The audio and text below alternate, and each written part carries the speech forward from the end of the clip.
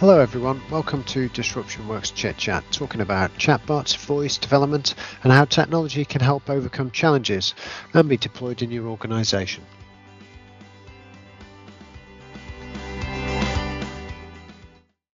Hello everyone, and welcome to another exciting edition of Chit Chat with Sean and Steve. I hope everyone's well. Steve, did you enjoy the wind at the weekend? Did your house blow away? No, I didn't. But my God, what on earth was going on with the weather this weekend? It's just nuts. Absolutely crazy winds.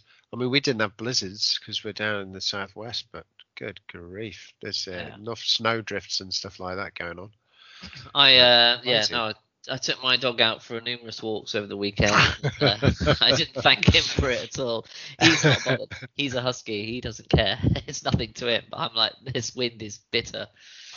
Well, I stayed inside. I was building a new store for IKEA in my own living room. Right, okay. Had 113 packages arrive. I hope you helped the driver bring them in. No, I watched him do it. Bugger that. Let him do it. You better not have. You better not have, Steve. Okay. Well, look, let's jump into it, Steve. I've got so this week we're doing something slightly different. I've got 3 scenarios for you, and I'm really keen to speak to you about bots for inclusivity. Oh yeah. Because I really feel like this isn't something that gets shouted about enough. And obviously using technology for good and technology to enable people as well. So yeah. I was going to set you 3 scenarios, and after each scenario, I'd like you to explain how you think a bot could help that individual, or that group of individuals, to communicate with a brand or organization. Okay. So, here we go. Scenario 1. The scenario is an older person that is hard of hearing, so i.e. they struggle on the phone. Okay, well, of course, this is a bit close to our heart at the moment because we're working with Age UK, so we've got this scenario down.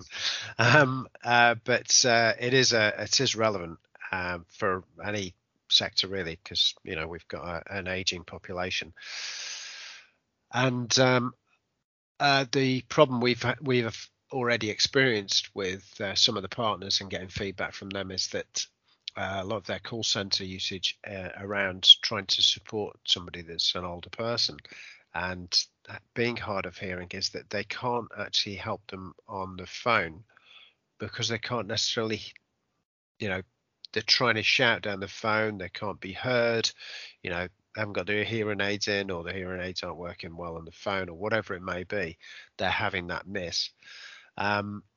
And a solution that's worked quite well for that is the chat.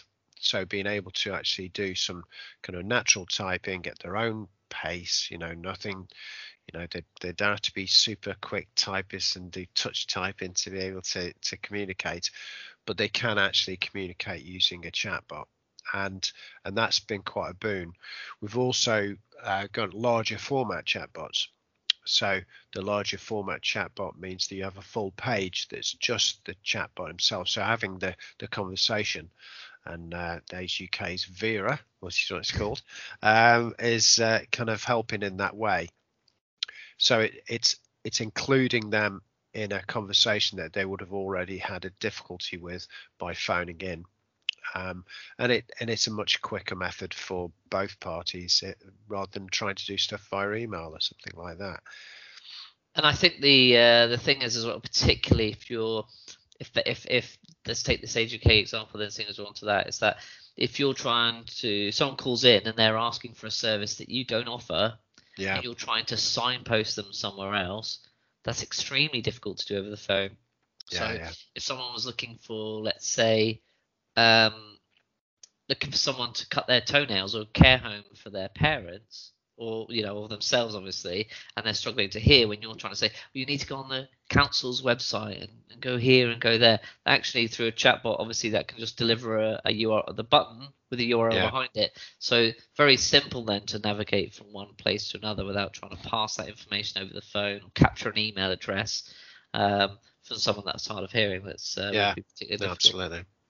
Any other further thoughts on that scenario, Steve, before I move on? No, carry on. All right then. Okay, scenario 2 then, Steve, is someone from an ethnic minority that struggles with English What can a bot do to help that person? Well, this is actually a really exciting one, because there's been a lot of technology around now that's starting to allow inline translation. So we've already got Google Translate apps and stuff like that that you can stick on your phone. You can have a conversation with somebody in a different country. But a great practical application of this is including that kind of technology inside a chatbot, so that if somebody starts talking in a different language, then that language is identified and picked up, and the chatbot starts answering in that language, translated from the English. Now, okay, this is never, it's not going to be pin perfect, the right grammar and tenses and stuff like that, but it can make itself understood. And again, Age UK is a great example for this, because they deal with a lot of pockets of areas around the country where an Age UK partner might be dealing with something where Urdu is their second language spoken in an area, and they're finding it very difficult to get support staff to be able to help that community.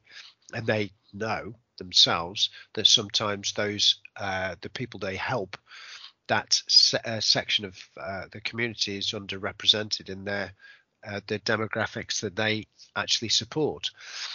So having this kind of facility to be able to talk in your own language to a chatbot and get the assistance that the likes of Age UK can provide them with is incredible. We can start them up at the top of the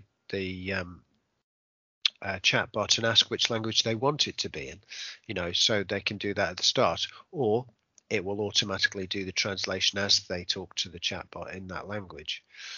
We've got a project that's in flight at the moment where we actually are enabling the team in Age UK to then be able to have a live chat conversation in the language that the person's talking to them on the other end, so that we translate between the two. So if you have an English support agent and somebody does need a live chat handover, then they're actually talking in English, but at the other end, the bot knows that needs to be translated to Urdu, and then it comes back through, and the Urdu is then translated through to English. Now, and like I said, this is translation is not a perfect science, and it's never going to be absolutely spot on, but that will make them understood, and they can get an idea of what they're trying to do. So if you're let's assume that you're the English customer service agent, and Yeah. I'm trying to speak to you via live chat over Urdu. So you're seeing my Urdu in English, and I'm Yes, seeing that's your right. English in Urdu. Exactly. So we have essentially having a translated live chat In conversation. That's right. Yeah, that's really good, isn't it? And I think that we've talked about the Age UK example, but I think there's many examples of that when I think about football clubs and international fans. If you know that your fan base is essentially very diverse, but the clientele or the people that you engage with is not diverse, then you know that you're falling short there in terms of inclusivity, because you're not able to engage with those people for whatever reason. And we've seen the problems when clubs and kind of the sports associations don't engage properly with the diverse communities that we have in the UK.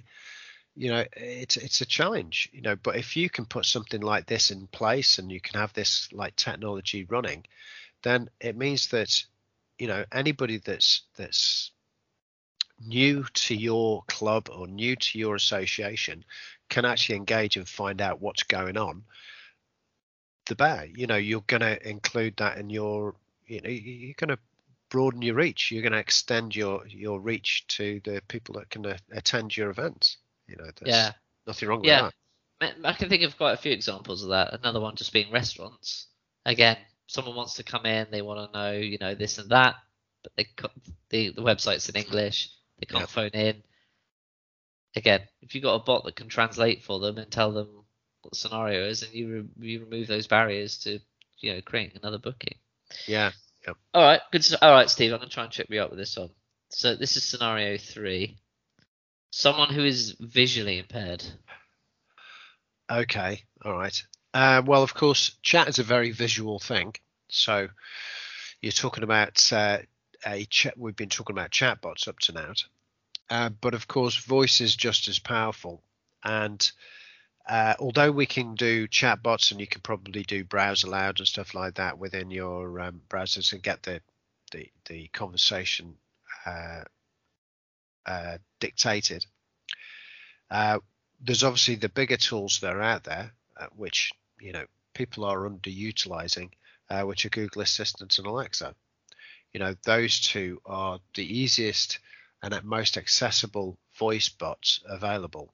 If you develop and deploy your bot inside those systems, then somebody doesn't have to phone. They don't have to try and find your website. They can literally just launch it and talk to the bot via one of those devices. Let's go back a step, because this is completely underutilized technology. So how does it work, Steve? If someone has a Google Assistant bot, what does that mean? Does it mean is it Google, or have they got their own bot within Google? How does that work? No. You deploy your own. It's kind of an application, but it's an assistant application, and it's a similar scenario with Alexa, where they call it skills, isn't it? Yeah, that's right. But if you make it publicly aware that you have one there, then basically you can launch anything you like in there. So it can be a full chatbot like you've got at the moment on your website, I say, and that's deployed into Google Assistant, so that then you are using all the knowledge base and everything that you've got in there, the questions and answers, but you're doing it via the smart speaker, and it's yours. There's a thing called a Google Assistant name, so you have a unique name that's yours, like a URL. Yeah, very much like that, and we've been actually saving those for people as well. So putting a small bot up on there so that people can reserve those, but that's because that's a unique worldwide, and then you can actually put your chatbot within there, but it's voice. Because what's happening is that Google's using its technology, or Alexa's using its technology, to translate your text to speak and to speech, and then you're vice versa. So then we start to understand what that person wants. So it's not it doesn't require any visual input, which is the scenario you're talking about. Yeah. We obviously, it's not scraping Google for the content. You're submitting your own content into the bot. Oh yeah, very much so, and all the phrasing and everything like that.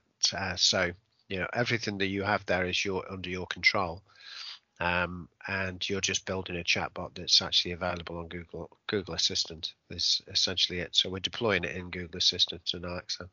All right, that sounds good. I don't think they've got one, but so if I was to say, "Hey Google, talk to Liverpool Football Club," for example, then what would happen? That would launch their Liverpool bot. Their Liverpool bot, and they could talk to Liverpool's chatbot or whatever it would be, or their assistant, or whatever they called it.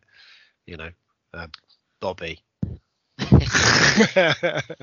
So I don't think they've got one, but so that would so I'd say, hey Google, talk to Liverpool Football Club. Then that would come back as their bot with maybe, I guess, their voice to say, hello Liverpool. The voices are at the moment within Google Assistant, Alexa. They are Google's and Alexa's designated voices. So we haven't got around that yet. Although there are some options of sending back MP3 and stuff like that as well. So but they're a bit tricky. But it would basically be your content. Yeah. So hey Google, talk to Liverpool Football Club. Hi, I'm the Liverpool Football Club. Help bot. Okay. How can I help you today? And I say I'm looking for match day tickets, and then I would get the audio reply to say, if you'd like to get some tickets, you'll need to do that through our app, or whatever. Or you can do that now. Or when do you want to book them for? So you can do the end to end through the bot, all that slot filling and actually do the whole transaction. And in fact, because it's Google Assistant, you could then use Google Pay. If it's through Amazon, then you could use Amazon Pay. So all those systems can be linked up. Yeah, because I guess that would be the difficulty, wouldn't it? That if the example was for someone that was visually impaired, and then the process was where you need to open the app and do it.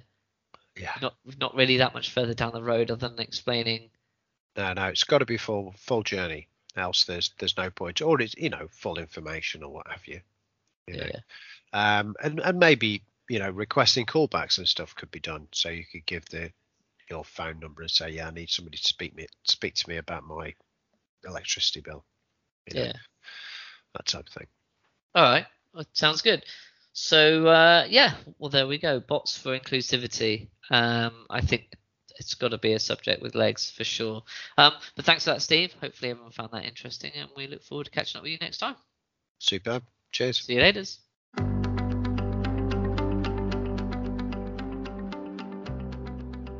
Okay, so thanks everyone for joining us on the Disruption Works podcast. If you'd like to find any of the previous episodes or series, then just search Disruption Works Chit Chat on your favourite podcast platform. Next week, we'll be talking about chatbots, voice development and everything in between. So I hope you can join us then.